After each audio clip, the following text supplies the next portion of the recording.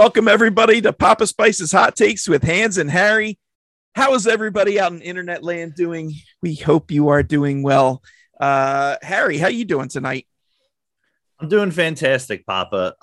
It's good to see you boys. I'm very excited for tomorrow night. We're gonna have a Papa Spice event where we're going to the movies. Yeah, trip to the movies together. So that's really exciting.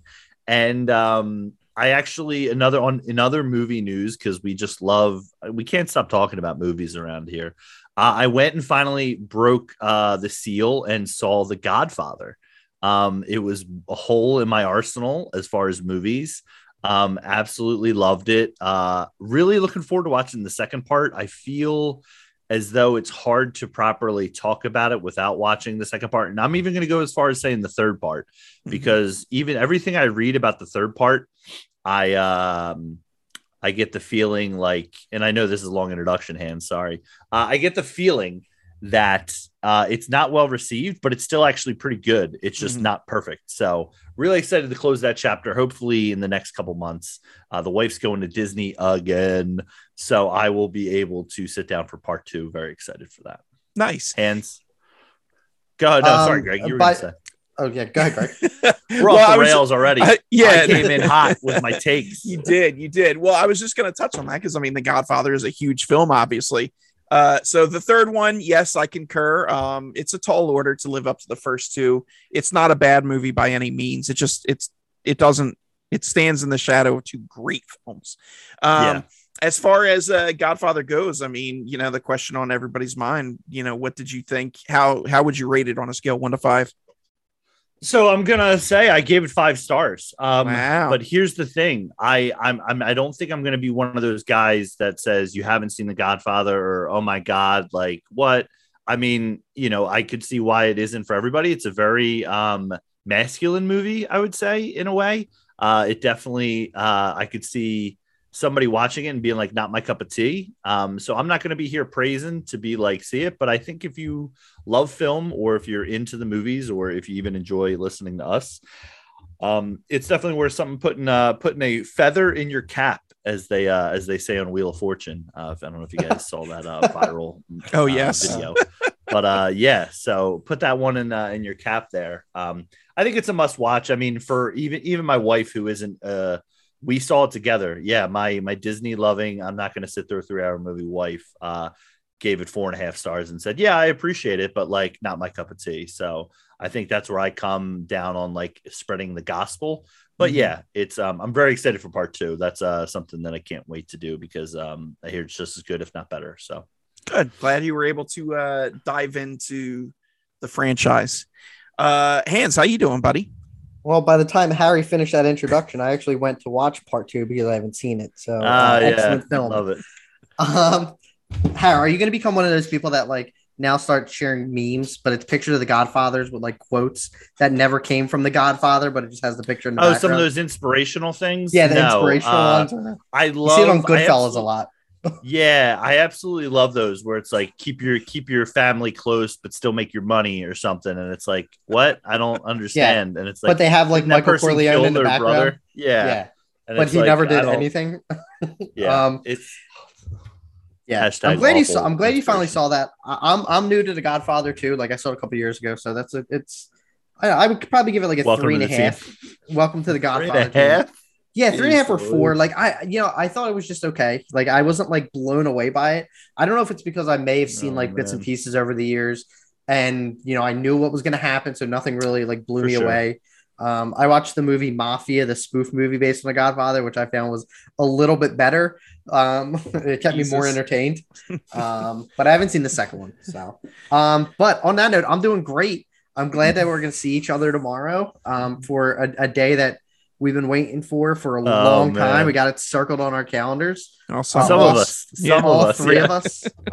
I'm glad. I'm not just glad that, I'm glad that Greg, we talked about this and you weren't too excited about it leading up, but I'm glad that you at least want to experience it. And of course it's the Batman, which is getting some pretty solid reviews at this time, but we'll see.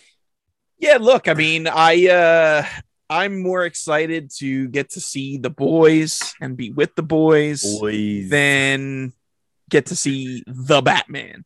I have made no hesitation in hiding or no effort to hide the fact that I do not want to see this movie. I don't think it looks good, but here we are. We're gonna go see it. I'm gonna see it with some of my favorite people. Greg, when's the last time I saw you? Was it at Harry's wedding? Yeah, probably. So I think that was it. All right. Yeah, long overdue then. Long time. Yeah, the day after when I dropped the suit off. That's right. Yep. So yeah, it's my main goal, Greg, is that you walk out of it and say, wasn't as bad as I had hoped. And I know there's some in our group that are like, Greg's going to love it. And I'm like, listen, let's not get crazy. If Greg walks out of it and says, you know what, that was better than I expected, then I'm a happy boy. I feel like the first thing that's going to happen as soon as the movie's over and we walk out, everybody's going to like circle around me and stare at me and wait for my. So Greg, which is, Tim's like, going to be there doing that. Yes. Along with that, I've been, plowing through some movies I haven't seen recently. And I actually watched a really, really pre-Star Wars movie, which was The Cabinet of Dr. Caligari from 1919. So over 100 years old. 1919. 1919. All right. Dude, they were still finding fresh pieces of the Titanic when that movie came out. Yes, basically. But it was really good. I gave it 4 stars out of 5. Very innovative, very surreal with set design and art direction. Really kind of like the grandfather of horror and psychological thriller and suspense movies. So if anybody wants to watch it, it's streaming on Shudder. You do need a Shudder subscription, but that's pretty cheap. So I do want to say it's crazy as movie fans that there's actually movies that existed in 1919 that are 100 years old. So over 100, over 100. That's just insane to believe. But yeah. And they're available streaming. Like it's not even like I have to dig out a VHS or a Betamax or something. I can just pop it on and through the wonders of the internet. Here we go. Reels. Get one of the old film reels. Yeah. All right, but thank you guys for sitting with us through that lengthier than usual introduction. But we are here for one thing, and that is never have I ever seen another round. And ya boy, Papa Spice is in the hot seat tonight. So let's find out what I had to watch. Harry, what movie did you choose for me? Yeah, so we were talking, about how we could kind of maybe tie this in a little bit with our choices, because some of our choices have been a little different from each other. So we kind of went with 2, I would say, critically acclaimed directors and some Oscar love for these movies. And I went and nominated 2014's Whiplash for you. So yeah, that starred 2014, directed by Damien Chazelle, starring Miles Teller, J.K. Simmons, and won 3 Oscars for it. Supporting actor J.K. Simmons, who basically he won every award that he was up for this role. It also won with editing, which when you watch it, you can definitely kind of see that stand out in a good way. I think sometimes with editing, you can see it in a bad way. And sound mixing, which, this movie relies heavily on the mixing of the music and, J.K. Simmons' character cutting in all the time during it. And it was also nominated for Best Picture and adapted screenplay. So Greg, why don't you dive into it and, tell us a little bit about your thoughts? I was really excited for you to check this one out because, we had just recently talked about La La Land and you haven't seen that either. So I guess did you see First Man? Is this your first Damien Chazelle movie? I have not seen First Man, so this was my first Chazelle. What a lovely way to jump in. Yeah, for sure. Well, this was something. So I remember when it was in theaters and it had a ton of buzz. I was like, yeah, maybe I'll get around to it. What is it about drumming? Yeah, I don't know. But as time went on, and I really started looking at Best Picture type nominees and watching more films along that vein. I became more interested in seeing this. And it's funny that you picked this for me because I actually had it in my Hulu queue to watch at some point. So I was kind of happy that I got stuck with this one, so to speak. The movie was really good. I enjoyed it. The opening scene, there was some really impressive drumming there. And I wasn't sure if Miles Teller was actually a drummer, like what his drumming history was. So, I ended up looking it up because I was like, I need to know if like he put himself through this for the film. If this was something that he picked up or if he had already had, some exposure to the drumming scene. And he had played drums, I guess, for a rock band or a metal band, something along those lines. And, he didn't have any experience with like jazz drumming, but his drumming did play in, like he was able to shoot the scenes for the most part.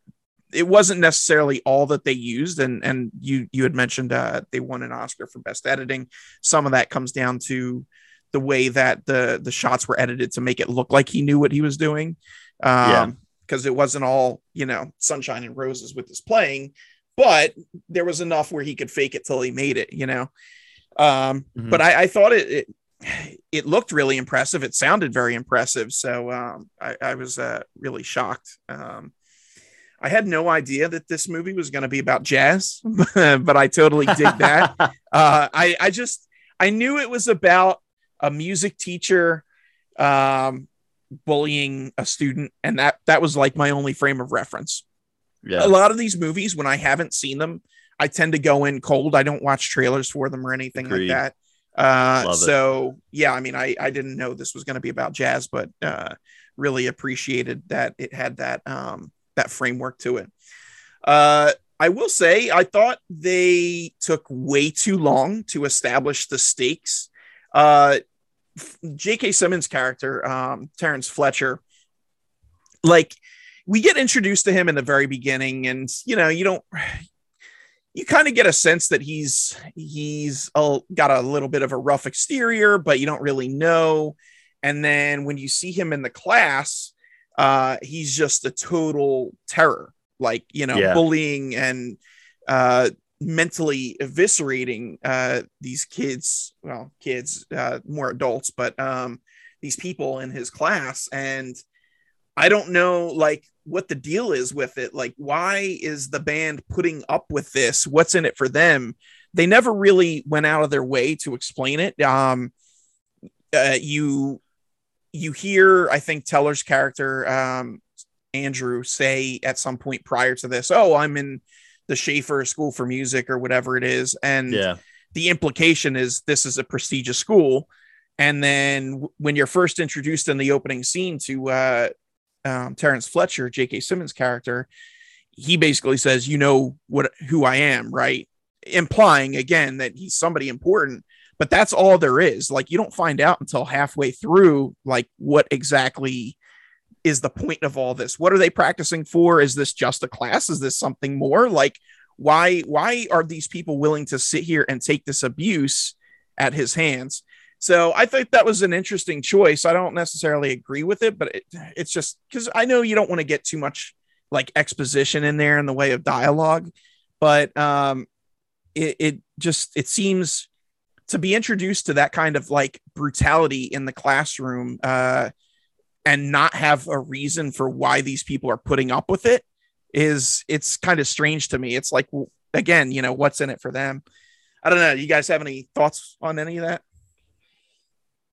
I mean, I think I went into this cold as well. I might have seen this with Harry because I think this is the only reason I would go and watch a movie if Harry was like, "Hey, you want to go watch Whiplash?" Like, sure, whatever. It was probably like a Tuesday night. I didn't have anything to do. No, I didn't know too much about it, and I think Greg, same with you, is where I went in pretty cold with it. I think I don't know if I even watched the trailer, so I don't necessarily know if I saw like even if the trailer showed J.K. Simmons like how like bad he really was. But the scene where they meet and in that practice, that's like I remember watching being like, oh my god, like this guy is like a complete maniac. Mm-hmm. And like I don't think I've seen like that. I at that point when I saw this, I think like my like of the resume that I've seen J.K. Simmons in wasn't necessarily like that crazy. Like I know him from like Spider Man and like, and I was about to say Little Miss Sunshine, but that was not. You must him. not have That seen was, Oz. Yeah, not a huge I Oz have guy. not seen Oz yet. Oh boy. I actually have one. I've been wanting to go back and watch that because I has a couple Lost alum in it, and I know that he is. I've heard that he's like his character in Oz is basically like his character in Whiplash. Yeah. So I do want to go back and check that out. But yeah, I mean, it really, I guess, this is, I think, the only Damien Chazelle movie that I've watched as well, off the look. You saw La La Land. Oh, that's right. I saw La La Land. Or as you like to call it, blah blah blah land. Blah blah land. But I thought I really like with the expectations going in, like I was kind of like, I guess I'll go. And that one scene blew me away. And I think like throughout the movie, it's just like, Greg, you're right. At what length do people like do like this stuff? Like, why are they putting up with like this lifestyle of like band or whatever? Like I get like performance, and like what does it lead up to? And I kind of felt the same way. And I think throughout the movie, you think there's going to be like this budding, like, I don't want to say relationship, but respect that builds for these two characters. And it gets to a point where you're just like, all right. And then it just like, they sweep the rug from under you. And you're like, oh no, like this guy is truly like you look at it like, who's the real villain of the movie? Is it the fact that is it Fletcher for being like absolutely crazy? Or is it Andrew for basically putting up with it and putting himself through it? So I think there's a lot of like kind of I think the story was I wasn't a huge fan. Like I'd say I'd give it like a 3 out of 5, or I'm sorry, like a 3 out of 5. I'm sorry, not 3. I almost said 3.5 out of 5, like 3.5. I give it like a 3 out of 5. But harsh. I think that, and I'll probably go into this a little bit. I'll let Harry put his thoughts on this. But I mean, I think if it wasn't for J.K. Simmons in this movie, I'd probably give it a lower score. I think the movie really is being carried by his performance. And I saw Harry, and I'll let you, cover that point because I saw your face with that. I think that whenever I hear like people talk about Whiplash, like it's not like a normal conversation, but people I've said like, oh, you seen Whiplash? Like, man, wasn't J.K. Simmons crazy in that? Like what if someone else, like they hired someone else, and I don't think it would have been as good. I think the movie really hangs on his performance. Like another movie, I'll probably bring up at some point, but Harry, I'll throw this over to you. Wow. Harsh words. I like it. I liked it. I think that, and this is like, I don't want to throw the term overrated because the majority of people, and it's got like an 8.5 out of 10 on IMDb. It's like, don't go by that. I know, but it's still like, it's got like, I think it's got a good Rotten Tomatoes score. Like, I think it's like, it's got really strong critical reviews. It's been up for Oscars, but I don't want to say overrated. Won Oscars, but I don't want to say overrated because the majority of people who saw it liked it. I was just in the kind of the minority. It was just like, it was all right. I think that if you didn't have JK's performance in there, then I probably would have liked it as much. As our esteemed colleague would say, it was fine. It was fun. I thought it was good. I left the theater lash, according to Hans. No, that was a 2. That was a 2 out of 5. I mean, I think you could say that about, I mean, if you want to play the what if game, I mean, they did cast J.K. Simmons and he did win the Oscar for it. And he won, as I mentioned, almost every award he was up for the role of Fletcher. Now, if you like, I don't know, that's like basically like if you take away like any of the players, like if you take away Nick Foles from the Eagles, do they like win the Super Bowl? And it's probably like, not. Yes.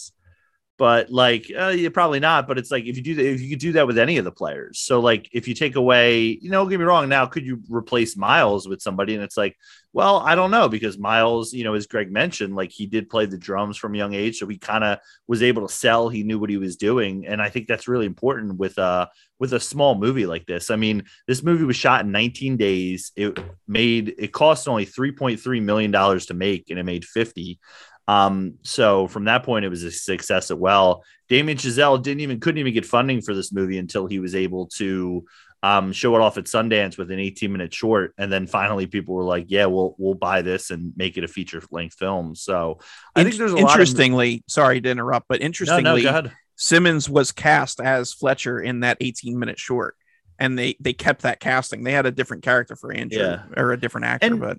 I think one thing that does help is like, listen, as Greg mentioned, I don't think there's a lot of Oz heads out here. So I think Simmons is like a great cast for this, because you think about him in Juno, you think about him in, Spider-Man is like, oh, he gets up and haha, J.K. Simmons. And I think something like that, and watching this actor, I mean, for me, I didn't see much Oz or knew much about Oz until afterwards. Or after seeing this movie later on. So it was like, for me, it was like, oh, J.K. Simmons, I like him. And even in the first couple minutes, you're like, oh man, he's really insulting these students, but it's kind of, I guess we're all in on the joke here. And then there's the rushing and dragging scene, and you're like, oh no, this guy is psychotic, and these children are in danger, or these kids or these adults are in danger. This is problematic. And that's why, Greg, you mentioned, I know I think the trailer for this, and not saying had you seen it, I think it did a pretty good job of setting this up, if I remember, because I remember being really excited for it. It was like, hey, here's a student in a school, who goes to the prestigious university, for music. And it's like, here's the teacher.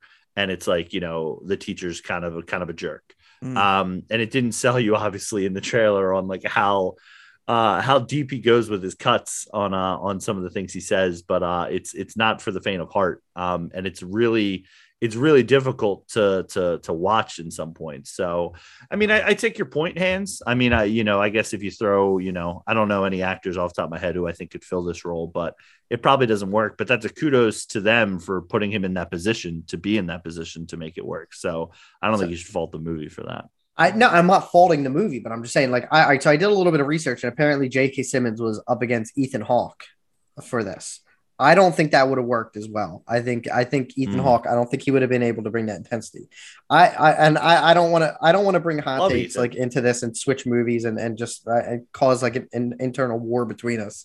But like, I look at like other movies where like, and a perfect example, I'm going to say, it's a very, in my eyes, it's considered like overrated, is if you take Heath Ledger out of The Dark Knight. I think that betrayal just kind of the betrayal. Yeah, I don't think the movie is as good, because it's the same thing where it's just like, now they're two totally different movies, totally different movies, both critically acclaimed. But I think if you take Heath Ledger out of The Dark Knight and put in, like, I don't know, some of the names that are thrown around, like Crispin Glover, or like, I don't know, like, I think Adrian Brody was one of them. Like, I think Adrian Brody totally would be able to do that. We've had that discussion. Yeah, I think that, like, I don't think the movie would have been as good, because most people, if I tell people, now I'm like, well, I think that The Dark Knight's like, it's not great. I don't think it's the best superhero movie of all time, but like, well, Heath Ledger's performance was great, man. Like, yeah, it was. I'm not taking anything away from his performance, but I think, like, if you take that out of it, then it just becomes, I don't think it's not as good. I think those two, like, roles carry the movies. That's all I was saying. I mean, I know you guys are, I know you're like, Greg's first reaction is like, well, some of us can be wrong. And then that's, I was thinking it. I wasn't going to say it. Oh man. I think that, but I'm not, I don't want to take away from the movie, because I did enjoy it. Like, the overall ending part of, like, the whole discussion is, when you leave a theater, did you enjoy the movie or not? I did. I thought it was great, but I thought the strongest part was J.K. Simmons' performance. Mm-hmm. I thought the storytelling and like, I thought the story was a little, like, okay, like, it wasn't like great, but it's a very small contained movie. I mean, there's like, the budget all went to like drumsticks. Well, yeah, probably. And like one car they totaled. Yeah. Like there's a couple scenes in a movie theater that like are easy to shoot. There's a couple scenes, like there's a bunch of scenes in the practice room. Then there's 2 like orchestra shots, and there's a cafe scene, and then there's like a scene in like, which could have been across from like the building where they shot in the school, of like, hey, we're meeting with this attorney, like, and the driving scenes, like, I guess you could throw in there. So dining room table scene. Yeah, the dining room table scene too, which is fantastic. And I think Miles really does well in that scene too. And I think that's a great, well-written scene. And you can see, I can see why this movie was nominated for screenplay, because there's just so many, kind of adapted screenplay, I should say. There's just so many things in it that stand out for me, as opposed to, I mean, even like I said, Miles, and even the girlfriend's role, which is small. I'm forgetting the actress's name off the top of my head, but they have that good cafe scene with him and Miles when he's like, that's Melissa Benoist. She's the woman that plays Supergirl in the Supergirl TV show. Yeah. There you go. So, but yeah, so I think there's other moments in it that you can pick and pull out of it. But yes, the heart of the movie doesn't work if J.K. Simmons isn't in that role. But I don't know.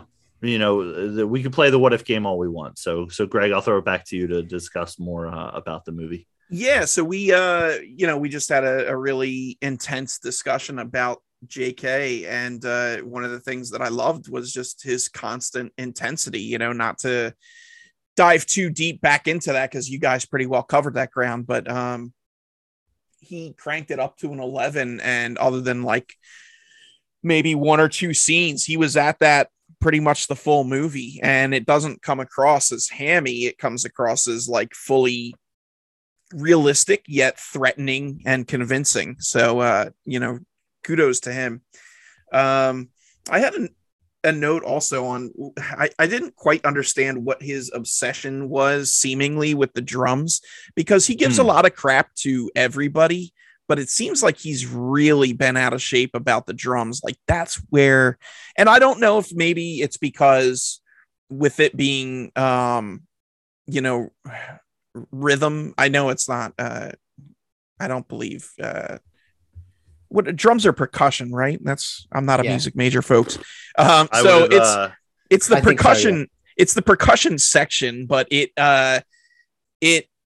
basically the drums, I get that it's kind of like the spine of any type of music, where it provides a beat for the rest of the things, the rest of the instruments to keep time to. I get that, but it just, Fletcher seems to be really obsessed with the drums for some reason. Now, I guess later we kind of find out that it was because he was trying to push, my interpretation was he was trying to push Andrew into becoming the next great. And he kind of hints at that, but you don't really know if that's just a BS line or if that was his actual motivation and he's just, a psychopath. So I don't know, but it just seems like he gives more crap to the drums than any of the rest of the sections. I had a note also, Andrew is not like a muscle. And I know that might not make sense at first, but when you work out muscles, you break them down and then you give them rest and they build back up. But here, Andrew's just constantly under pressure and constantly being broken down, and he doesn't have that time to build back up and become better. You see, like he does seemingly make progress with his technique and his skills in the movie, but it's just mentally he keeps getting broken down without any time to recuperate and recover and kind of take that time for himself, and it really takes a toll on him and kind of plays a part in some events that happen later. So we get into the whole, car accident scene, which kind of plays into what I was just talking about, where he becomes so like mindless and so much of a drone that all that matters to him is making that concert, that, he gets into a pretty scary car wreck, and all he's worried about is getting back to the concert and playing, despite, his own health being on the line. Then he attacks Fletcher, and, things go haywire after that. So fast forward a little bit, and Andrew finds Fletcher at a jazz cafe. Then they decide to sit down and have some tea or coffee or something after. And that scene was really interesting to me. I really enjoyed it because you're looking at it, and even though you can't forgive the stuff that you've seen from Fletcher up to this point, it's seeing him in this relaxed setting where he's away from his source of power, him being in control. It's more, it comes across more sad, I guess, or maybe not sad, but pathetic. And you really see them, both Andrew and Fletcher, as like two misguided souls. You know, Andrew is somebody who he's being tempted again, and you know, he's getting reeled back into that life, and he just can't break away from Fletcher's oppression. No matter what he does, Fletcher is in his mind, living rent free, and you know, Andrew is determined that this is the way, this is the only path to being the best. So I have to follow what he says and take any opportunity he offers.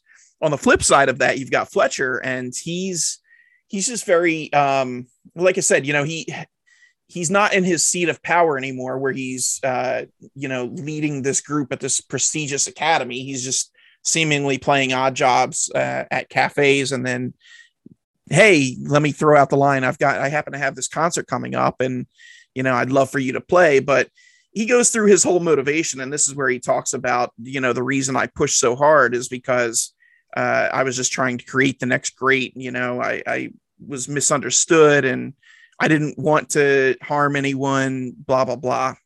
You know, it's a line of BS, but I thought it was an interesting look into the mindset of both characters, even though you can see it in the acting, and you can kind of read between the lines there for what was being said versus, you know, what the actual dialogue was. This is a very, very interesting scene. And then we get to the final concert, and of course, Andrew decides to join and play the drums, and Simmons comes over to him right before the concert's about to start, and he has some choice words for him, including, I know it was you, meaning he knows that Andrew was the one that cost him his job. And boy, when he said that, my blood went cold. I'm getting goosebumps now. Like, it just shivers up the spine, because it's like, oh God, he knows. What is he about to do? And sure enough, he finds a way to try to screw with Andrew and really make him look like a fool. Very, very riveting moment there, and line, very pivotal. That's all I've got for now. I have some additional thoughts about the end of the movie and everything, but what did you guys think about any of this stuff? Going back to what we previously said about the Godfather stuff, like, I one of my favorite lines in this movie is when he says, like, it's two of the worst words in the English language are "good job," which I think is, like, so great. But I've seen that on, like, Goodfellas pictures, and, like, I'm not lying, where I'm like, oh my God, like, that is the perfect example of, like, the motivational quote that pops up on my Facebook every once in a while. I did like that scene, like you said, it kind of brings him down to, like, somewhat of a human level for a little bit. And, you know, they're talking outside of you know, his professional, like, state, and they're just kind of, like, you know, I think you said that they're, like, equals basically. So I thought that was a really cool scene to put in there. But I mean, the guy is, like, a psychopath. He's like a psychopath, sociopath, whatever you want to call him. He's an absolute maniac. But I did like that. I always like that scene because I feel like it threw you a curveball to think, like every time you see Simmons on screen or Fletcher, he's just hurling insults, hurling chairs at people. And I think this is, like, the first time in the movie that you're like, all right, well, maybe he's reformed. Yeah. Like, this is where, like, and I guess I'll take back my statement in terms of the story, where you think, you know, where it's going, where it's like, all right, are these two going to be, like, on the same page going forward? Like, are they going to perform together? Like, and like, everything goes great. And then, I mean, it turns out that no, like, he's just, you know, he's always going to be that nutty. And, which I think is great. Now, I agree with that one line where he said, like, I knew it was you. I'm like, uh-oh. I remember, like, so I'm like, ugh, like, it's not going to go well for him. But, you know, I'll throw it over to Harry, because I think, like, once we touch on the ending, I'll probably have a little more to say. But yeah, Harry, go ahead. Yeah, I mean, I was gonna say, Greg, you mentioned a point about, like, his obsession with drums, and I think he saw potential. Like, I mean, obviously, the main focus of the movie is Miles Teller's character, who plays drums. And I think he probably looked at it like kind of like a sports team. It's like, all right, like, if we're going to do anything special here, it's going to be for my drummer. And how do I get the best out of my drummer? And it's by doing this or previous things that he's probably done to other students to get them to perform well. So bringing back, he definitely stole the book from I forget the kid's name of the lead drummer before Teller takes over main chair. Oh yeah. But like he definitely steals the book for it to put Miles there, then only to bring him back. And the guy who was ahead of Miles in JV drumming, for lack of a better term, Connolly. To then have them all compete in like a 5-hour end game situation on it. And just the absolute, hell, for lack of a better word, that he puts, Miles through. And, you watch that scene, and I didn't really expect it, the movie to take that turn where it's like, oh, Simmons gets fired. He's kicked out of school. Where are we going now? Shouldn't this movie like be over? Or I thought we'd at least get some, culmination here. And then you see these two go down to the cafe and you think it's like, this is the moment, both of them, like you said, lost souls, Greg, who just kind of look at each other and say, we both did wrong. I probably could have been a better teacher. Honestly, I don't think Miles does too much wrong. So I don't know why I'm thinking he needs to apologize. And then they're going to go into the sunset and like play, a show together. And like, yeah, this is great. And, I look at that scene now and I look at it as like a drug addict, and like J.K. Simmons is the drug. And it's like, Teller's looking at it, just licking his lips. Like, yes, like keep feeding it to me. Like, how can I take you? And like he ends up doing the drug and going to the concert and just totally being that scene. I remember watching that in the theater and just, like you don't have subtitles. So like, part of it is like, I don't even know, because Simmons goes off and curses. There's a lot of cursing from Simmons in this role. Mm-hmm. And he goes off and curses at him, and you're kind of, you see the face, and this is where the editing is so crucial. Like it doesn't cut to J.K. Simmons saying that to him. It stays on Teller's face. And you see Teller's face just sink and go, what are you talking about? And he's like, I knew it was you. And then it flips back to Teller, and he's just like a ghost, mm-hmm. And he's like you said, what am I gotten myself into? So, it's just, it deals with like addiction and obsession, and just, how far can it go? And there's so much manipulation. The pure evil that is Upswinging, the song that they eventually want to play, but Teller doesn't know, because I think he convinced him. He's like, yeah, we're getting Caravan, we're gonna run Caravan and Whiplash, and we're gonna do it for real. But yeah, man, he's like psyched to me. That's where I feel like the movie does a really good job of pulling at the ideas of it and showing it on screen. And like, it's doing like not a lot of just like telling us this, it's showing us, the feelings that we're meant to feel, or the ideas behind the movie. And it has that through line for it. But Greg, let's talk a little bit about the ending here. And, we have different thoughts on it, but this definitely was, just to set it up for the folks at home. If you've seen the movie, I don't know if you knew, but Damien Chazelle and I believe J.K. Simmons talked about the ending, and that they weren't like both of them like the argument of just having an open ending like this. So, but yeah, tell us your thoughts, G-Man. Well, so the interesting thing is I had this issue with, all right, you know what? I'm not going to get to the ending just yet. I'll build up to it.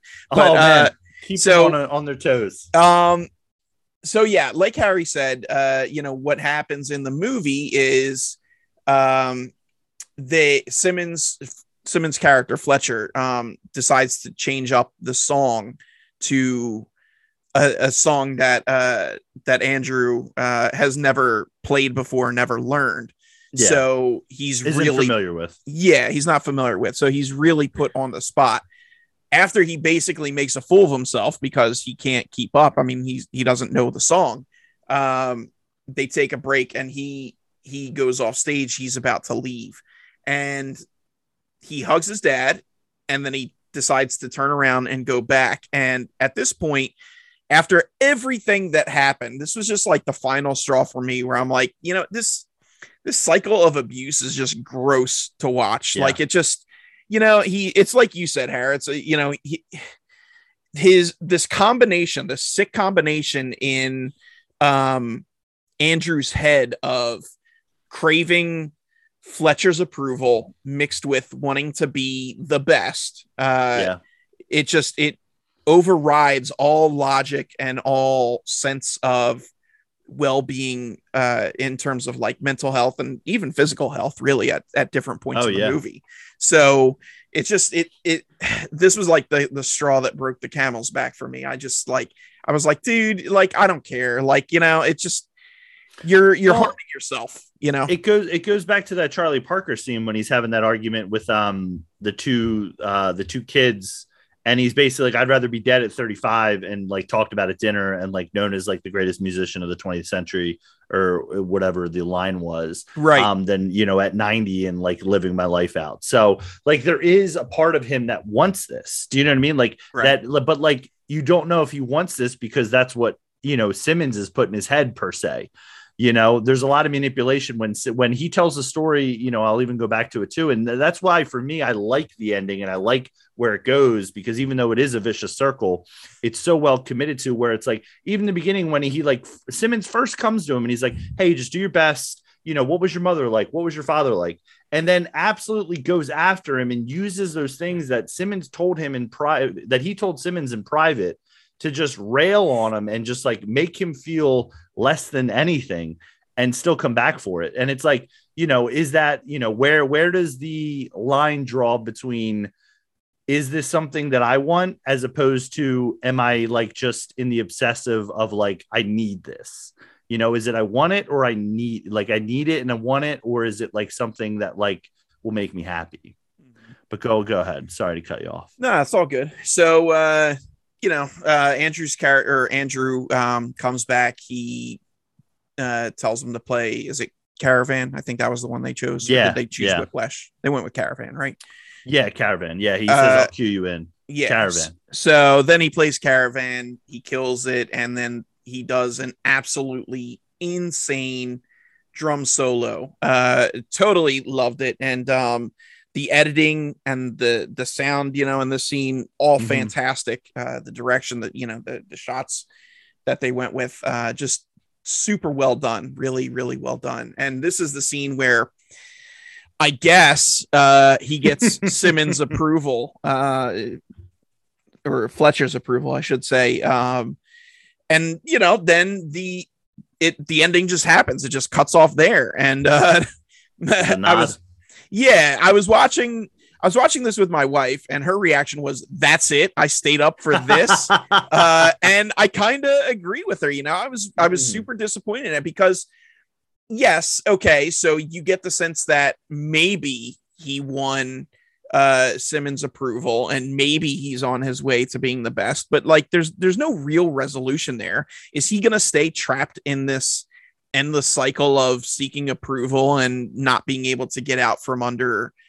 Fletcher's thumb, or, you know, is Andrew gonna break that yoke? Does he go off on his own and make something of himself? Like, it's just it left me feeling very empty, because I invested into this character and wanting to see him break away and escape, and I don't get the sense that he did. But you don't know, because it doesn't show anything after that concert. It's just, here's the performance and that's it.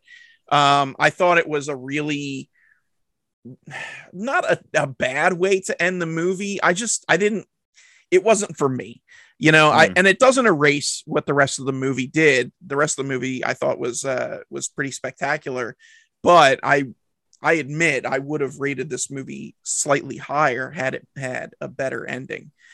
So I don't know. That's my thoughts on it. Hans, what did you think about the ending?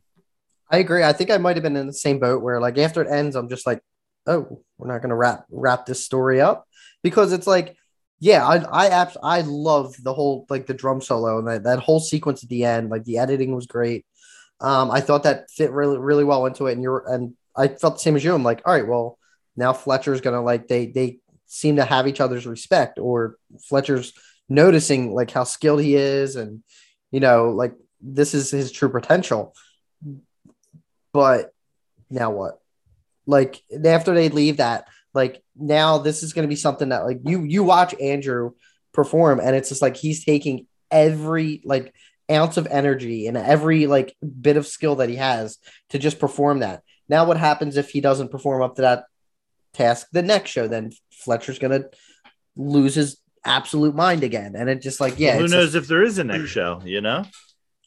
Do you think they both would just like called it quits? They like the Peyton Manning where they win the championship and they're just like, I'm out. I mean, if this plays out in my head based on what we saw, I don't think this concert earns Andrew any job. I think he still somehow stays with Fletcher, and Fletcher constantly moves the goalposts. And I think it just continues that way ad nauseum until Fletcher dies. Yeah. And in the end, Andrew has never become the best at what he is because he was constantly seeking approval rather than focusing on, you know, being himself and doing the best. The sequel's a more action. The sequel's a more action-packed one where Andrew kills Fletcher with drumsticks. I mean, beats him in the head. But that's just how I interpret it. But I don't know. You don't even get that much. So I would have loved to see and when I rewatched it, I would have loved to have seen like even if Andrew like stood up and like just threw the drumsticks at him and just walked away. Like I think that would have been at least there was no resolution to this story. Yeah. And I think like that makes me think like out of all of that like Andrew went through, like even like up until the car crash and like everything, like was it worth it? Because you're looking at just like however long you're going to stick with Fletcher, because he's going to stay with him because Fletcher's going to feed him some baloney that, oh, you have great potential now. And like, it's just going to keep going like till like Fletcher's just going to push him. So that question, is it worth it? I think in the mind of Andrew, yes, that was definitively answered as yes, it is worth it, right? Because he ends up going back. But as a viewer saying, was it worth it to get this invested in him when we don't get an answer? Yeah, I mean, I don't think getting an answer, like I think we get the answer there. Is like he goes to hug his dad, and you're like, well, like he was beat, you know, and you know it's okay to lose to a psycho like this. But it's like he goes in and basically kills himself, like, or like overdoses, like, you know, use my drug analogy again, where it's like, yeah, he's basically committed 100% to this life, in my opinion. Mm-hmm. And it's like, I think he's gone at this point. He's a lost, you know, he is a lost soul, as you mentioned, Greg. And, you know, for me, it's like, I'm not agreeing with that. Like I would have probably chalked it after the first performance when he made me cry and been like, I'll go with my girlfriend on dates to movies and like get pizza, and work at a restaurant. That sounds good for me. But like, yeah, you know, he definitely takes it too far, and just, he has Andrew there to just go on the ride with him. And I think that like seals it for me, even though it is left open-ended, but it's like that nod there is like, just, you know, I gotcha. You know, his hooks are in, and he's not quitting this anytime soon. I mean, he even invites his girlfriend back to see the performance. His dad's there, you know. Oh man, play Rock Band. There's a lot less stress, and it's the same. Like, yeah, exactly, same out of it. Exactly. Yes, but yeah. So yeah, I mean, I thought the movie had great direction, great performances from Simmons and Teller. I thought Teller was really good as well. And you know, it was tough to watch in parts, but just enjoyable overall, even though it was definitely a high tension movie, and it certainly leaves you feeling like a muddled ball of stress and nerves. Yeah. You're very good. Hey man, I love it when movies make you feel things other than just, that was nice. Yeah, no, for sure. I give it 4 stars out of 5. So Hans, final thoughts? Garbage score from Hans coming in. Whatever. I'd give it like a 3 out of 5 to be fair. I, you know, take Simmons away, it probably gets like 2.5, at least for me. But I mean, I just think that's where I'm at with it. I don't know. Maybe if there's a cut somewhere, like film it again in another 19 days with someone else, and then ask me what I think. And even though this is a very basic shoot, 19 days is super quick. Like that's very impressive, by the way. Yeah. They couldn't film an ending because they needed 20 days, and they're like, that's Clint Eastwood time. Clint Eastwood is known for coming on set and being like, "We're shooting, we're done, we got one take, dude." Like, yep. This baby's fake. Should we not try to hide it? Shout out American Sniper. I gave it so originally I gave this movie 4 stars. Upon revisiting, I gave it 4.5. Just absolutely just like, listen, it doesn't, as another movie we're about to talk about soon and some other movies that hopefully we might see tomorrow. Hopefully it's not over bloated. It's a tight 145. It really flies by. And it does for me what a lot of movies don't do. And it has all the key themes of the movie that it ties in throughout the entire movie. And it doesn't stray from that. And it doesn't try to get too cute or try to be like, oh, JK, I think there's some Disney-fied point of this movie that's probably a little softer, but J.K. Simmons and Miles Teller nodding to each other in respect and hugging it out and being like, well, sorry, we put each other through this. So yeah. But yeah, 4.5 out of 5 for me. Love this movie. Great movie. Okay. Greg, is La La Land now on the docket? Oh, it was before. It was before this. Yeah. So yeah, it's still on the docket for sure. In Chazelle, I trust, based off of this one movie. So as much as we disagree, I'm so happy that you rewatched it and like got more out of it the second time or the last time you watched it. So I'm really happy for you. That's cute. I'm happy you revisited it and you felt similar. So I love you too. Okay. I know no extra feelings. Yep. All right. Well, with that said, we're going to close the book on Whiplash. And Hans, what did you have for me to watch? So this I had you watch Blade Runner 2049. Sequel, I guess. Yeah, I guess you called it a very late sequel to movie that came out in 1982, Blade Runner with Harrison Ford and Rucker Howard. What's his name? Is that his name? Yeah. I always mess up his last name. That it came out in 1982. That's a very noir movie. And I think that I know with Blade Runner 2049, there was talks for a sequel, I feel like forever. And it felt like one of those movies that they kept talking about that was like never really going to get made. And they always want to make a sequel to it. So in 2017, they got Denis, our boy, Villeneuve, who made a sequel that takes place there basically the same time, 30 years after the original one, which took place in 2019. This takes place in 2049. The world is nothing like the original Blade Runner as it is, as it should be. But we get a good look at how, I guess, the world advanced a little bit in terms of the production of replicants, which they are basically, I don't want to use the word slaves, but they're engineered to go off world to for a workforce. I mean, I think in the movie they even qualify them as like slave labor. I think they say as much. Yeah, I think like Jared Leto says he doesn't like to call them slaves. Right. Yeah. He calls them angels. Angels. That's right. But they're basically they're sent off world to do for discovery work purposes. Right. They also have the definition of Blade Runner, who hunts down older replicants, who's played by Ryan Gosling. That's the quick gist of it. Since this was your first time watching it, I'll throw it over to you for your initial thoughts. Sure. So let me preface by saying I saw Blade Runner, some version of Blade Runner. I couldn't tell you which because there's apparently 7 different edits. There's like a final cut, a director's cut, like a director finals cut, and I don't know. Ultimate cut or something. Ultimate cut, yeah. Whatever version was on Netflix about 1 or 2 years ago, that's the one I saw. It's probably the Snyder cut. It's probably the Snyder cut of it. So, the original Blade Runner, I thought it was okay. I didn't think it didn't stand out to me as a great movie. I could see its significance in terms of the cyberpunk neo-noir aesthetics and sci-fi, what it contributed to all of those genres and subgenres. But as a film itself, I kind of found it boring. That's just my initial thoughts on the original Blade Runner. So I was kind of curious how I would take to the new one. Starting off, I thought it was interesting. quick side note before I dive into anything else.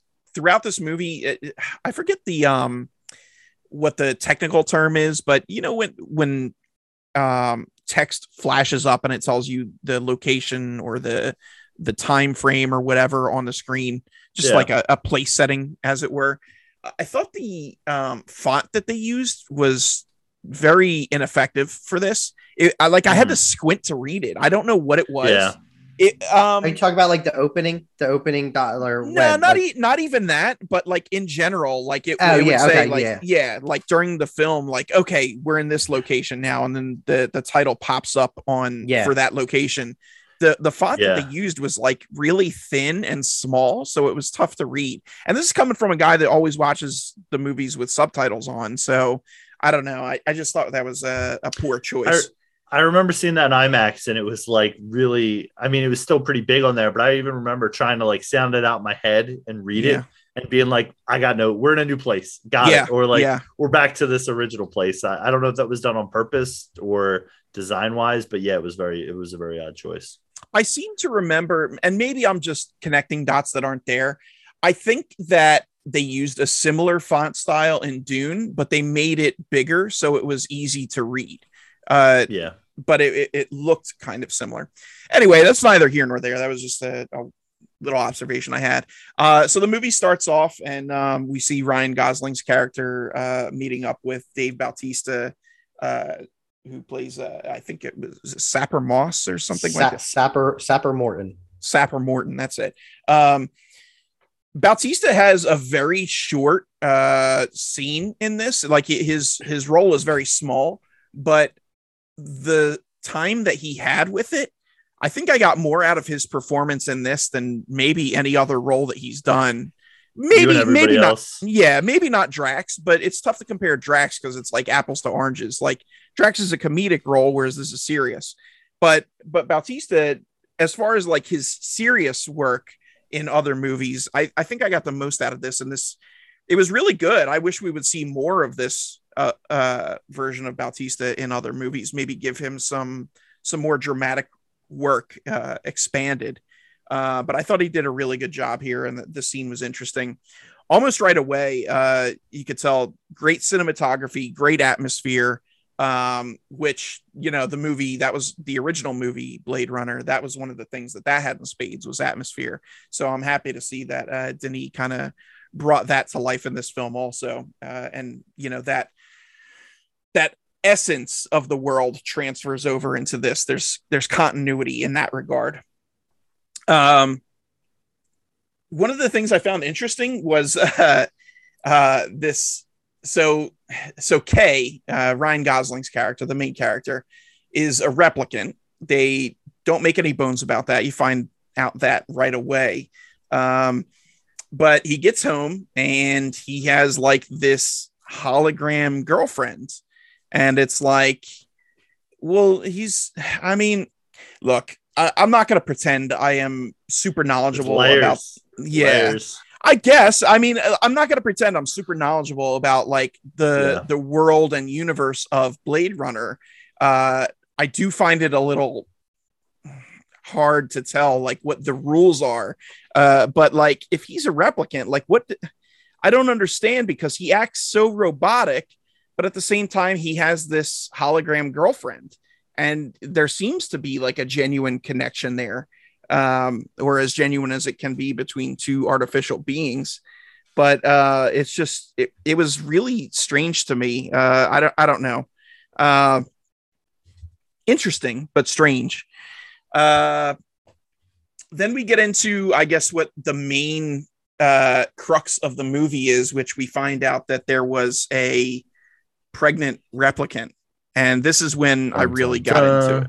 Yeah, like this. I thought that was a very interesting hook to the movie. I mean, everything else prior to this, where you see Kay, you know, just kind of doing his job and you know, going home and stuff. Sure, okay, typical movie. but when you tell me that there's an artificial being that has been impregnated, and what are the ramifications of that, that's very interesting to me. those are some initial thoughts. I'll break for a second and toss it over to you guys. Harry, what did you think up to this point in the movie? Yeah, so I do remember being super, super pumped for Blade Runner 2049. Wasn't a huge Blade Runner guy. I think I'm pretty sure I watched Blade Runner in 1982, the 82 I didn't watch it in 82. How'd you pull that one off? That's listen, time travel. Come with. I watched it like pretty close to when this was releasing because I wanted to watch it because in Denny I trust, and I was super pumped by the trailers and the look of the movie, and I'm sure we'll talk more about that. You got Deakins on cinematography, just absolutely killing it in this film. But similar to you, Greg, the Blade Runner original, I was like, that was solid. And you flash back to, you try to believe, you go, hey, this is post Star Wars 1982, probably helps advance the sci-fi franchise, but like, is it a game changer? I think no, but if you want to go with the psychology of like, what is human and all those deep questions, yeah, there's definitely a lot more meat on the bone than a Star Wars type of, sci-fi or even a Dune, original Dune. But yeah, I mean, obviously, you talked a little bit about Bautista, loved his scene, wish there would have been more, was upset when the, no spoiler. Well, spoilers folks, he bites it in the beginning. So he's kind of out, really enjoyed that. It was also funny. Just side note for the folks at home. I tried to watch this movie on HBO Max, and because we had reached the new month, it was gone. So instead of being able to revisit the whole movie, I had to watch clips, and I jumped into some explainers because it was like, it does get really complicated at the end, at least for me. 5 years, is it wow, I guess it's like 5 years, like 4 or 5 years later. Trying to remember all the plot details, because one thing I will say about this movie in general is like, I remember watching these two, and then I don't think I had another Blade Runner conversation after, or revisitation, or was like, Blade Runner 2049, is it the missing piece of cinema? That's just my opinion in general. But yeah, I love leaping into the world again. Felt superior, at least with, obviously shooting in 2017 and 2016 as opposed to 1981.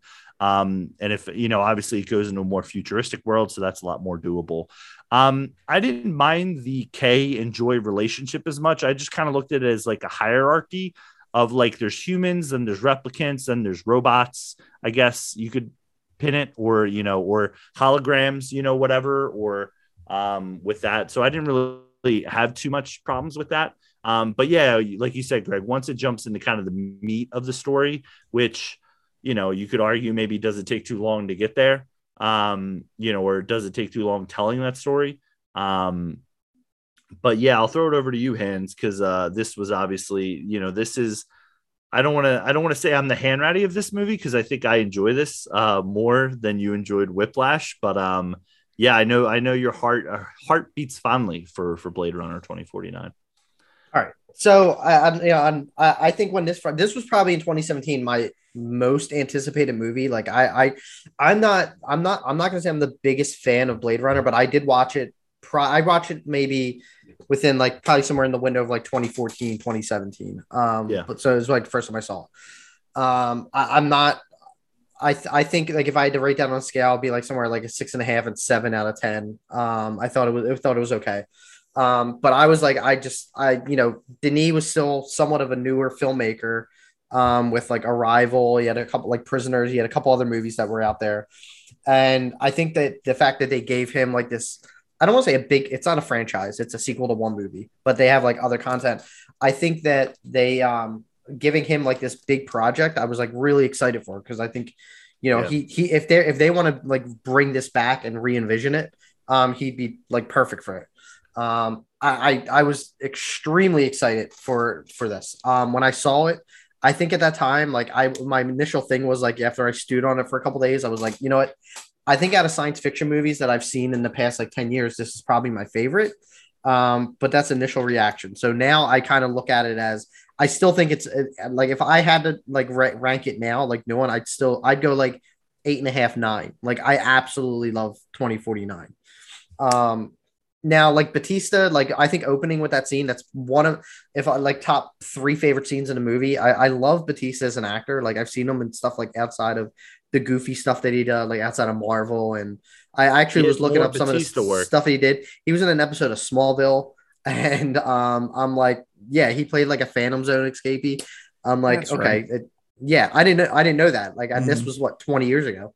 But I think like with this and a couple other stuff like roles that he did, like even like Dune, he plays like I think he's a great serious character. Like he can play a great serious character. I'm just mad that he wasn't in this a long time, like 5 minutes. You know, it really just to show like I think that, and Harry pointed this out, like there's a lot in this movie, like a lot. And just to like compare it, this is 3 hours long. The original was like an hour and 55 minutes. So there's like an hour extra of stuff that like they, for some reason, needed to include. And get the 5 hour cut. Oh my God. Like I have the Blu-ray here and I'm pretty sure it's probably like deleted scenes. And I'll check it, you know, and it's probably got to be at least like maybe like a 3.5, 4 hour cut. Yeah. 100%. Yeah. But I mean, I love the world of Blade Runner, and I think like I like it more in 2049. I think it's explained a little more, and I think that like having the original as a reference, I think going to do that, and I think Denis really expanded on something that like they had so much potential back to like if they wanted to do another Blade Runner, they probably could have at like a couple years after to kind of like stay on that hype. But you know, I think that. Going into the story, I think the storyline with Joy was fine. Like I think that it was interesting. It reminded me of Her, that we talked about last week or last episode, okay. Because it's very like falling in love with artificial intelligence, but like he's AI, like Kay's character's AI, so it's like a little different on it. I think that he like her character's just there to make him feel human. And have some kind of, but you can tell like there's definitely like they both know of each other's existence as AI. They know it's not real. But I think he's trying, like they probably set up for him to feel at least as human as possible without, you know, having him in control where he can basically turn her off and on at any time. But I thought it was cool. I liked the, like, you know, some of the scenes where like they basically made her a solid, where she was like basically had matter to her, like in the rain scene. I thought that was really cool. And then the really weird scene where they, you know, the I guess it's the sex scene they have where she's like programming her body into that woman.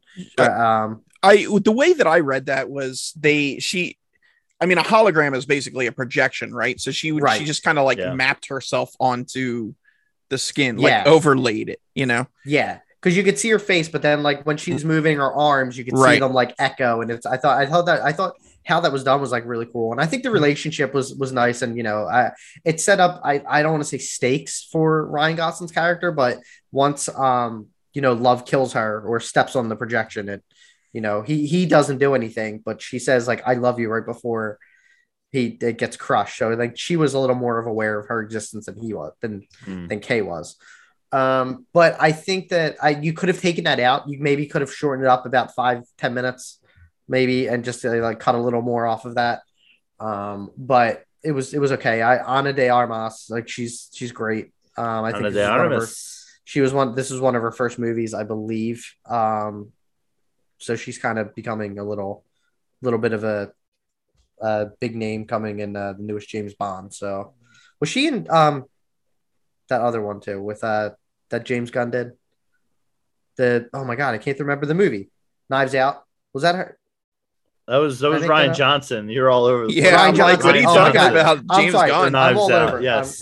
She was the star of that. Okay. All right. Sorry. Yeah. I'm sorry if I just. I wouldn't mind seeing a James Gunn Knives Out though. I just finished Peacemaker, so I think I'm just like on that James Gunn hype. So, but yeah. I think like overall, like you take that out, you know, once they get into the storyline of the baby, you've really like they start throwing curveballs at you because it's like I think the first movie, they're like movies at this point 35-40 years old, people are still talking about like, is Deckard a replicant? Is like, where's all the proof of whatnot? And depends which version you watch. Yeah, and like what like Ridley Scott's like, oh no, he's not. But then like a writer will be like, no, he is. Like it's fine. Like believe us, and it's just all over the place. But I think that's cool to introduce the fact that like Rachel was like she was a replicant, and there was a story for them after the original Blade Runner that through this movie you think that Kay is the child, which I thought they did great at, because I think people going into it were thinking, with the way Harrison Ford just like he just shows up in his old movies and someone's related to him, like he has a kid in all these movies, and that seems to be the way to go with Harrison Ford nowadays. Is just bring him back in an old movie and give him a kid. So I think a lot of people were expecting, Ryan Gosling, but then you find out, once we get towards the end, like the kind of the twist there. No, I mean, I thought the story was like really well done, but there were pieces like I agree this movie was stuffed with a lot, and you don't necessarily you could take out a good chunk of like a half hour of this movie and it would still be the same thing. Mm-hmm. Well, any other points, Greg? Yeah, so you kind of touched on it with big curveballs being thrown, and one of those is Kay and his role, and is he the child? And one of the things that leads us to think that is when he finds his toy horse, which has the date on it, the same date that he found at the tree of Rachel's grave. And I remember when I watched this, and Kay is like, he's very stoic for most of the movie, and I'm assuming that's because he's a replicant. But I was just trying to, it was tough to get a read on like what's going through his mind when he finds that toy horse. Like, I mean, the implications of, what he could potentially be, which, they play on in the story, are just insane. And I mean, you see him kind of like break down at one point and just kind of go nuts and lose it. But I think initially when he found that horse, it was like, there wasn't really any read to be had on him. And I can't tell if that's like just great acting on his part or not great acting, or it was very, I don't know. It was very tough to discern. Then you had fast forwarding a little bit, Love taking out Robin Wright's character, Lieutenant Joshi. And this was a little confusing to me because I thought the newer replicants couldn't lie. I maybe she was off baseline. I don't know. This is another one of those things where it's like, I don't get the rules here. And, I guess maybe if they had established it more, because it's been so long since I've seen the original, and I don't know, maybe they just assumed that anybody that's coming in is very familiar with the original, and they weren't expecting to get new fans. But I don't know. It just it was confusing to me. But anyway, yeah, Love kills Joshi, and I thought that was a pretty cool death scene. Especially the beginning of it when she's crushing the glass into her hand and basically asserting her dominance over Joshi. Fast forwarding a little bit again, we get Deckard's intro, which is like 2/3 of the way through the movie. I kept wondering, I'm like, when is Harrison going to show up? Is he in this at all? How long is he in it for? Oh, I still have another hour and a half. Okay. Yeah. I'm pretty sure when they released the trailer for it, like the trailer was when he, like, I think a lot of the trailer was him going to where, like, to find Deckard, and it's him walking through the building. And I think it's like Deckard comes out, like in the trailer, Deckard comes out. He's like, what do you want? Who are you? Yeah. And yeah. Like and that's the trailer. So you're like, yeah, I agree. You're thinking like, meh, he'll show up like 30 minutes, 45 minutes. And it's just like, nah, man, he's in it for the final act of the movie. Yeah. Like this is legit, like 2 hours in. Thoughts on Harrison? I just look, this is a hot take. I love Harrison Ford. I don't know that I need to see him anymore. Granted, I did not see Call of the Wild, but basing his performances off of this and his role in Star Wars, the new trilogy. He just seems to have like one mode of acting, which is grumble, grumble, grumble, grumble, and like that's it. Like he seems to play not the same type of character, but he plays the characters the same way. And it's like, I don't need to see this old guy just grumbling. I love everything that he's done in the past, that I've seen anyway. I respect the hell out of him. If he's just taking these for money, like, stop, you've got money. Like, you don't need to do this. So I don't know. I was less than impressed with him. So that was his intro. And then he has this fight scene with Kay, and the fight scene itself was, or I should say the setting of the fight scene was pretty cool, where you're in like a Vegas lounge with holograms of like Marilyn Monroe and Elvis and all this stuff. And the music is cutting off because it's faulty. So I thought that was really well done. The setting was very cool. Kay obviously would overpower Deckard, with Kay being a replicant and Deckard being an aged human. Or is he a replicant? Yeah, or is he a replicant? Or is he a halfie? And whatever writer. I don't remember that term in the movie. He's a halfie. Get him. But there was, and I know Kay was not trying to fight back. He was there to question Deckard, not to injure him or hurt him or anything. But there was a sequence where Deckard just keeps throwing punch after punch after punch, and it's like, all right, you see this guy's not fighting back. Like, at what point do you determine he's not an immediate threat to me, or like he's not here to cause me harm? And he just keeps punching him. And it's like, I don't understand why you keep going after Kay at this point. And along those lines, again, and maybe this is the rules of it, but Kay's sitting at the bar after that fight, and he's icing his head, and it's like, why is he doing that? My take on it was that he was trying to pretend to be human, so Deckard didn't understand or know that he was a replicant. But I don't know for sure. It could be a setting where it's like, hey, to make this human feel more comfortable, I need to put ice on my head, or whatever.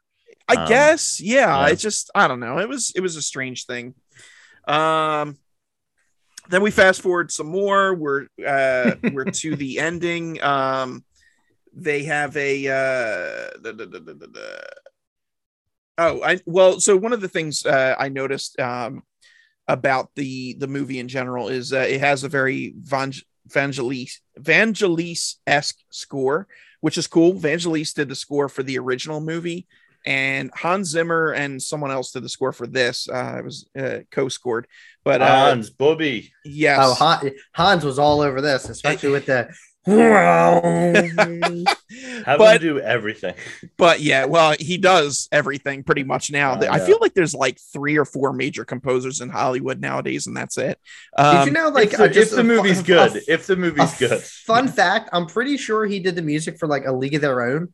But like, if you look at music from that, and it's just like, then you look at like Blade Runner, it's like they're playing like real soft music and fun music. You know what happened in A League of Their Own? He threw in those high bongs, and they were like, "Listen, it's a sports inspirational movie." He's like, "I'll turn it down." Fine. Like, look, this is good. Don't know if it's the right tempo. Not my tempo. We want to do a movie tempo. About the first women's baseball league. I got the perfect thing. Like, dun, no, never mind. We'll just no. But the only thing I wish, so there was definitely some connective tissue there between the scores, but I wish that it had a little more blues in it, kind of the way that Vangelis's did for the original Blade Runner. That being said, the original Blade Runner was much more of a noir movie where blues makes sense, whereas this is less noir, a lot less noir, and so it doesn't really make sense to have that as much. But it was interesting to see the similar motifs in the score, so I appreciate Zimmer stretching to do that. Anyway, moving on, we have a fight scene at the end that is pretty cool between Love and Deckard, and well, not so much Deckard, but Love and Kay. And I thought that was really well done. Interesting setting and very intense. And you kind of see some of that jealousy in love of Kay.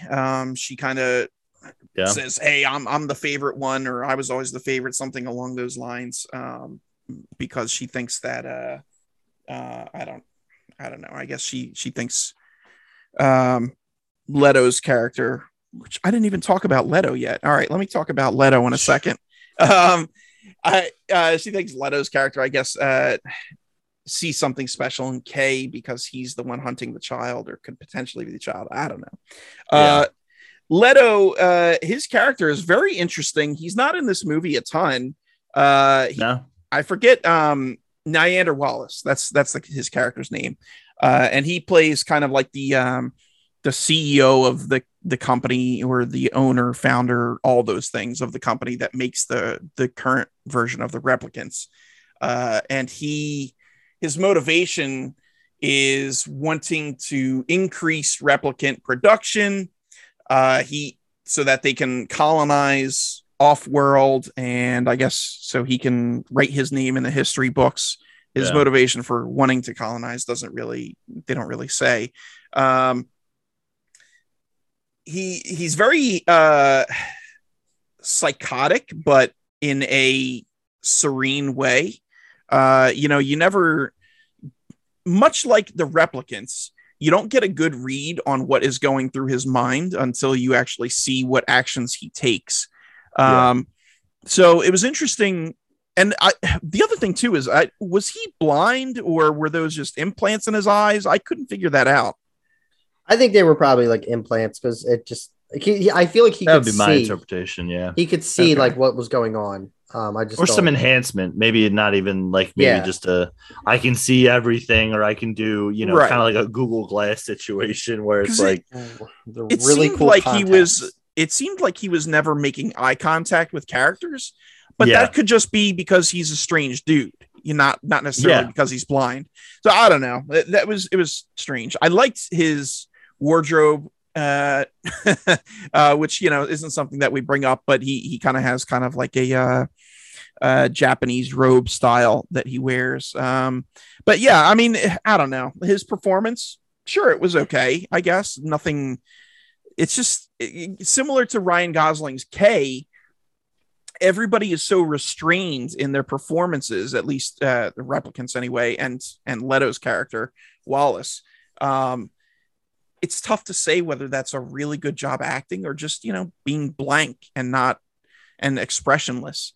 So, and he wasn't in the movie a ton, and he doesn't really factor into the ending either. So it's just, this kind of leads into a point that I'll touch on in a bit, but I'll revisit that. Then we have the open-ended ending. There's just a lot of questions here. And, I know we talked about Whiplash being open-ended. I felt this was much more open-ended, and I did not like it even more. Yeah, exactly. I did not like that. So you get Kay collapsing on the steps. Does he die? Who knows? He could be resting. I don't know. Does Stelline know who she is? Does she go out and reveal herself to the world? I mean, I know she's kind of in the bubble, so she can't, but she could be the game changer, the savior for the replicant race, if you will. Yeah. Or does she just stay in the bubble and, she's there for the rest of her life? Is there a replicant revolution? Wallace is foiled, or his plan is foiled to find the child. We never see from him. That's it. I mean, it's just, there's so much here. And like, I don't know. I don't need everything wrapped up in a tiny little bow like a child for me. But at the same time, if I spend a significant amount of time investing in characters, I like to get some resolution. And like, sure, we found out the mystery of who the child was, with that being Stelline, but like, we don't get any resolution for any of this stuff. We don't even know if the characters survive. We don't know what Wallace's next steps are. The whole point of finding this child is so that we find out, what is going to come of this. Is she going to step out? We don't know. I mean, so what did I just watch? What's the point of it? I've got some other thoughts that I'll touch on afterwards, but I'm going to toss it back to you guys. Harry, what are your takes on this? This whole second half of the movie.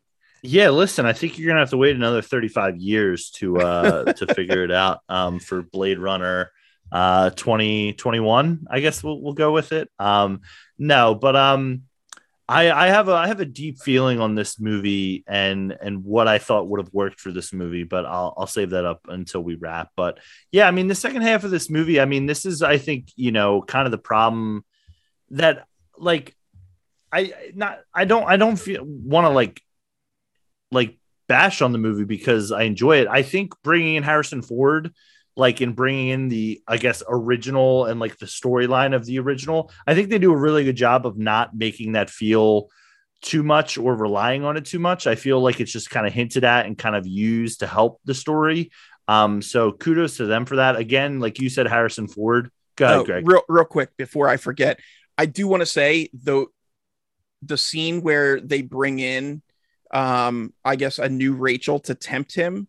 I really liked that scene. And he was like, she had green eyes and just, you see the tears on his face and everything. I thought that was really good. The CGI on that is perfect because it looked like, because I thought like maybe they did that because Sean Young had died. And I looked her up. She didn't this was when the movie came out.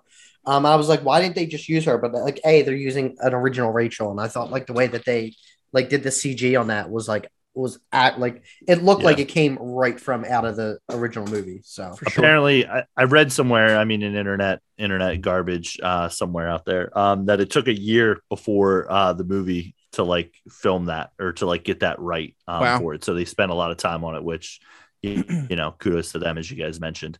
Anyway, sorry to interrupt. Harrison Ford. I mean, again, I'm with you, Greg, like that charm that he used to have.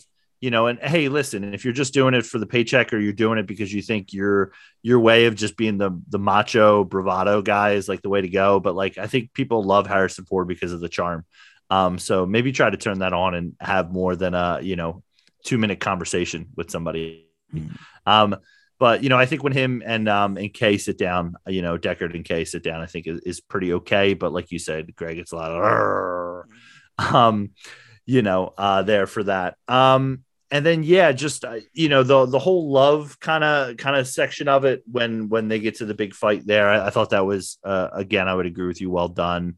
And then we do lead to this whole kind of point, at the 2 hour and 40-minute mark where we get to the end and it's like, oh, you're going to meet your daughter for the first time.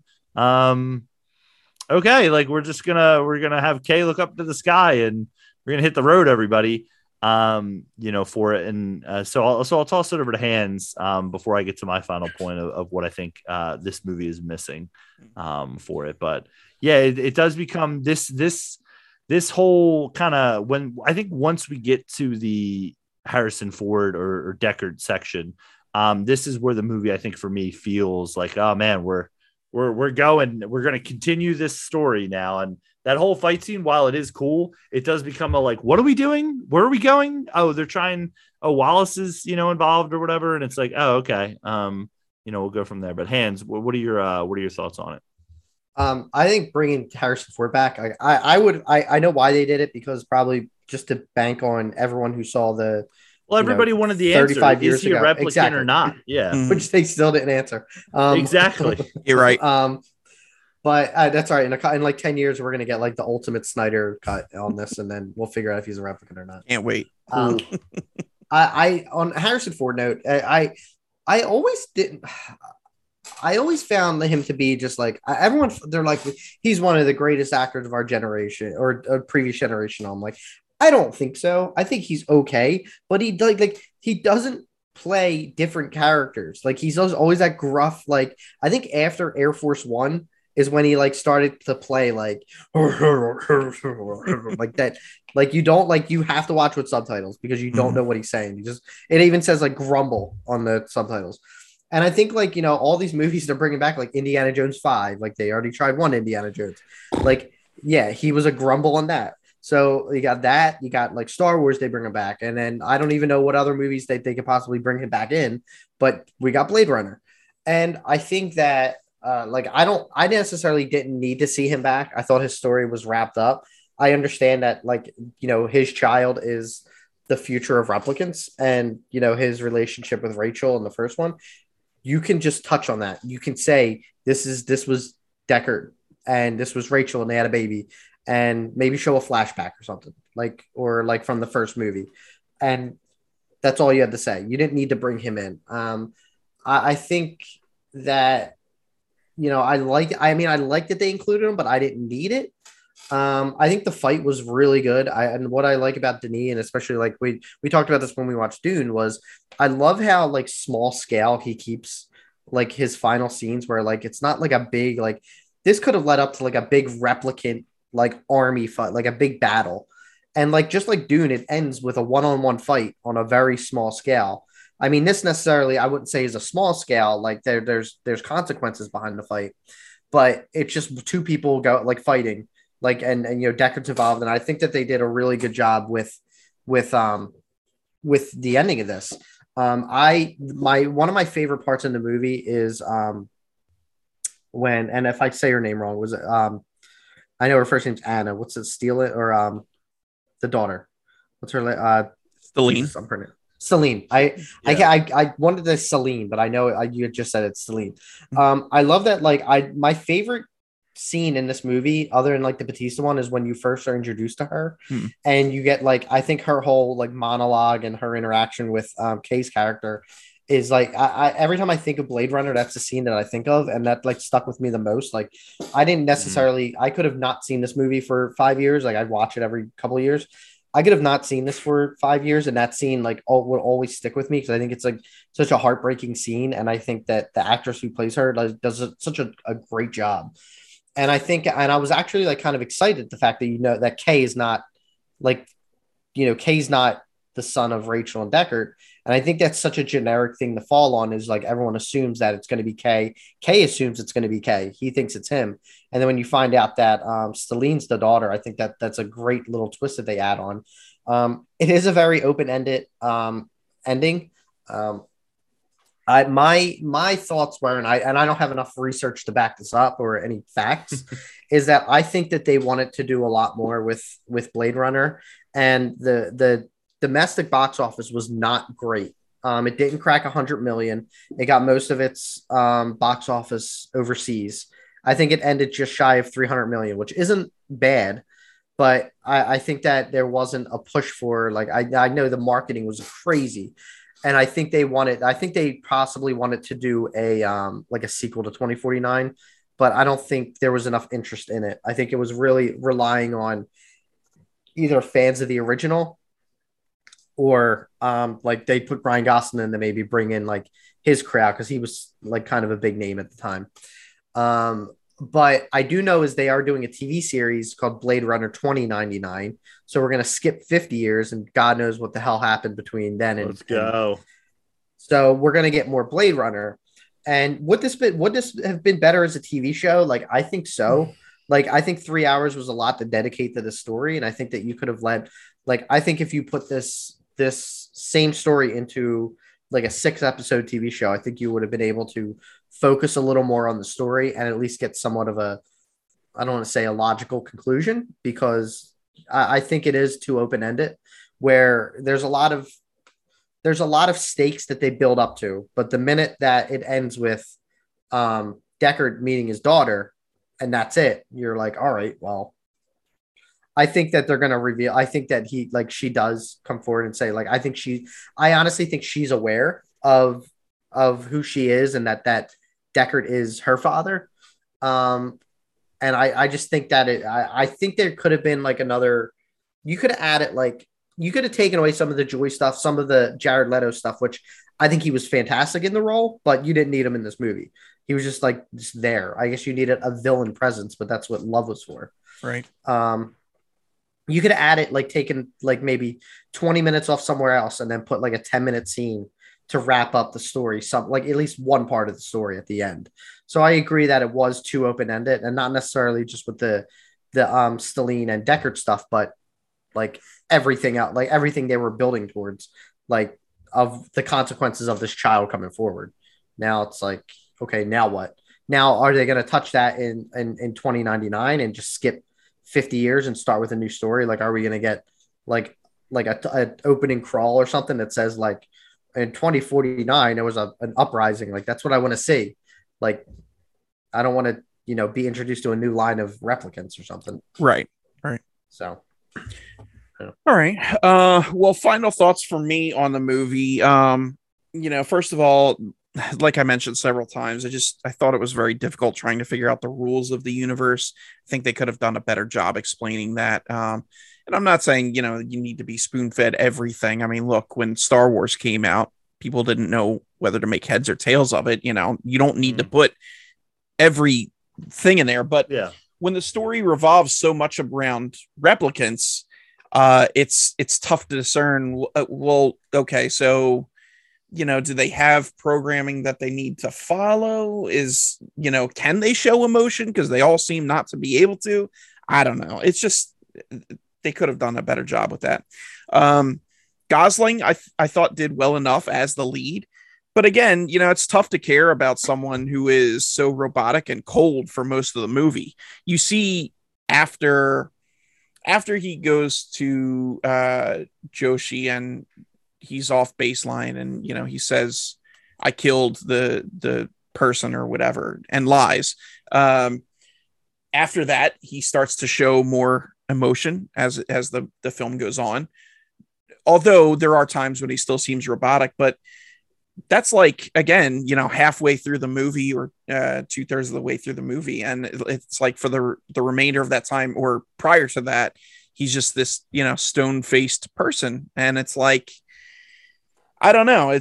I don't find it relatable. So it's tough to kind of root for somebody like that, even though he's the protagonist and he is, a good guy.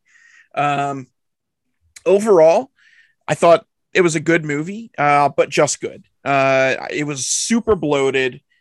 Like Han said, the whole subplot with Joy could have been removed. I felt like she was there just for that moment where love breaks the little hologram emitter and crushes her out of existence.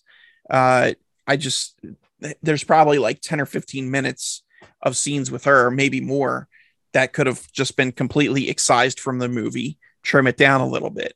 Leto, same thing. I mean, I guess you need that big bad, although you have the Weyland-Yutani Corporation in the Alien films, and you never really get like a person that's controlling them. I mean, eventually you do in like the Prometheus. Yeah, exactly. But in the original Alien movies, not so much.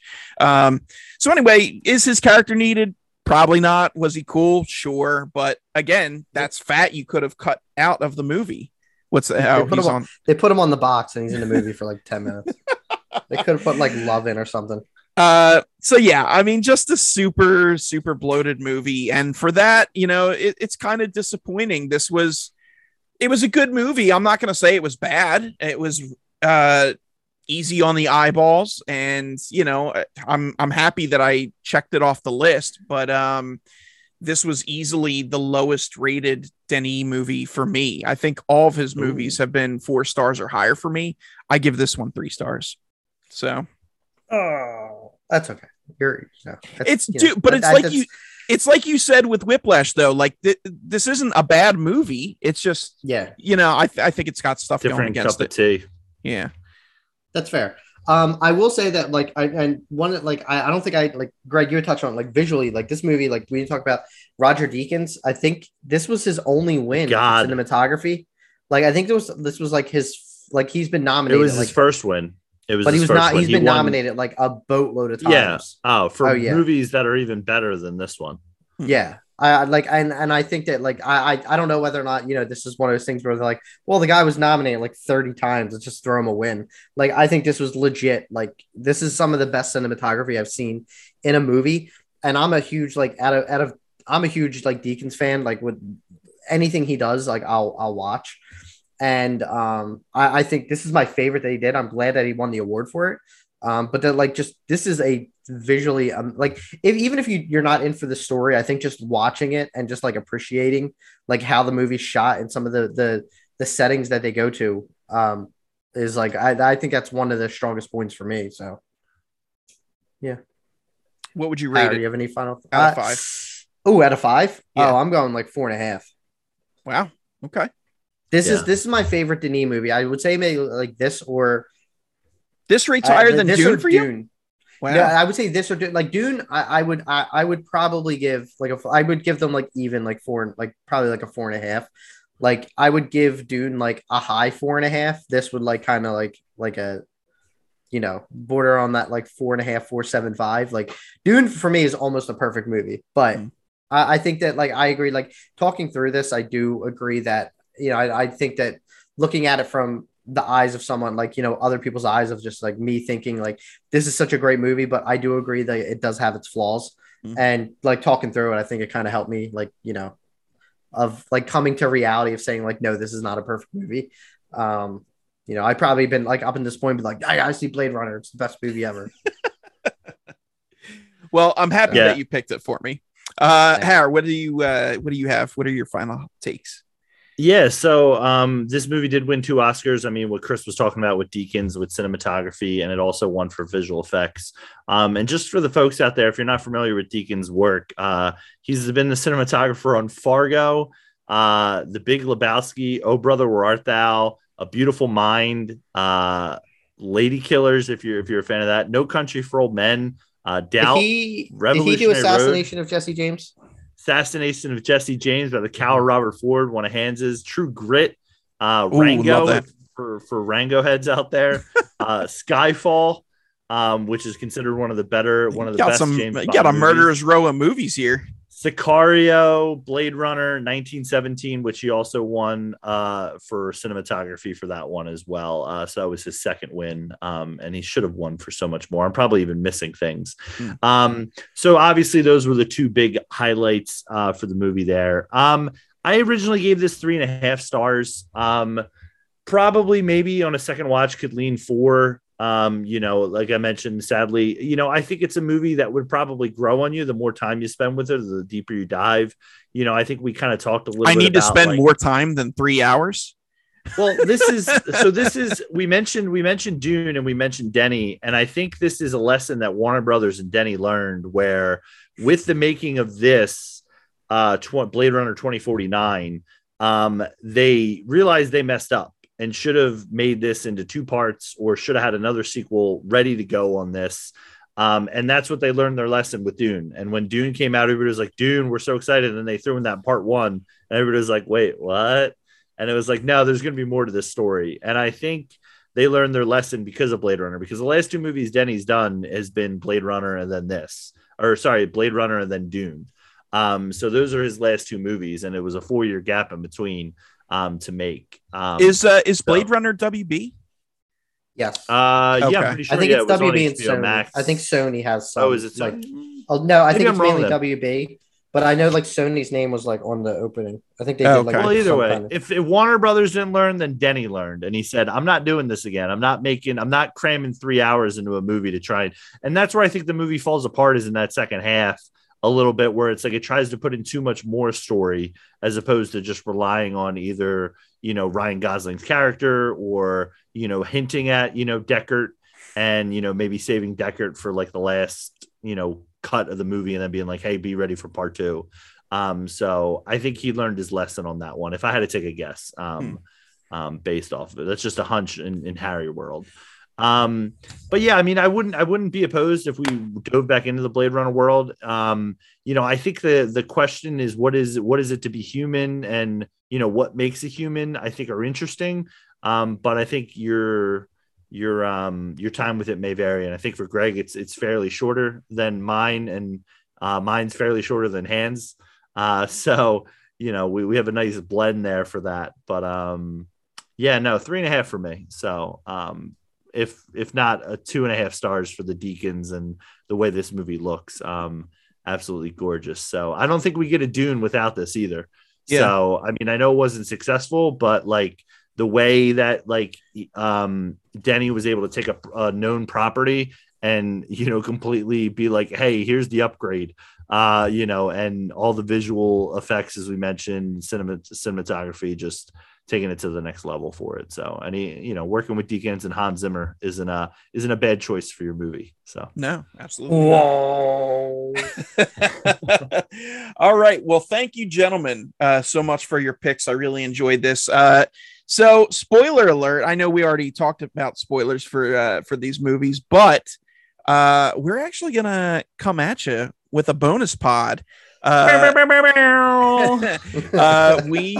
going to drop a pod 1 week from the day this drops, so 1 week from Friday, and that'll be for the Batman. It'll be a bonus review for the Batman, so be on the lookout for that. Oh man, I know I am so excited. I'm there. I was gonna order a Batman shirt, but A, it's not gonna be here, and B, I don't need any more shirts. Chris, are you gonna be disappointed when you see your favorite movie of 2022 in March? Yeah, you got a whole like 9 months left of the year. I was legit thinking about this because like we're closing out the year with Avatar 2, and like Avatar is one of my favorite movies, and I'm like I'm not like I'm excited for like Doctor Strange and all that stuff, but I'm like I don't know, man. Like I like if I peak in like March, like not even just March, the beginning of March, like it's just like I could see if this was like late March, early April. It's like, all right, we got a third of the year out, but it's just like I'm going into like March 4th or 3rd, and I'm watching like what could be probably the best superhero movie ever. I don't know. I'm just saying that. I could probably be a big tall order. Listen, we'll get into it all next week. All next week in our discussion for it. Same bat time, same bat place. I'm not even gonna sleep tonight. I'm just gonna rewatch all the other Batmans and just like I'm gonna sleep. I'll be sleeping tomorrow in the theater too. Yeah. Harry, anything for the peeps? Thanks for listening, guys. If you have any movies you ever want to nominate for this, you know, let us know. I'm up next, so I hope Greg and Hans come with some solid picks for me when we do this pod next. Who knows when that'll be? Hopefully soon, because I'll be excited to watch 2 new movies. And yeah, look forward to the Bat, and we get some other fun things coming for you guys. You know, Oscar season's almost here. We got a new Pixar movie coming out, so you know, could be some things we end up talking about. Hans, anything for the peeps? Now buckle up. There's a lot of good stuff coming out. So a lot of good themes. I feel like we say that every episode, man. Jeez. Yeah, and it's always true. It's always true. Like we got a bonus next week. It's keeping us busy, which I love. And you know, I just love talking movies and you know, dragging Greg out forcefully to go watch the Batman. Dragging you out too. Don't act like you're at the theater every week or something. I'm not, but like I'm excited for the Batman. I gotta wake up early, go enough. Like I gotta do the thing like where you kidnap someone and like put over the bag over Greg's head and drag him out. Nice. Greg, you know what this sounds like to me? It sounds like the next time you're hyped for something and Chris goes, you get to drag him out for it. So that's what it sounds like right now. For sure.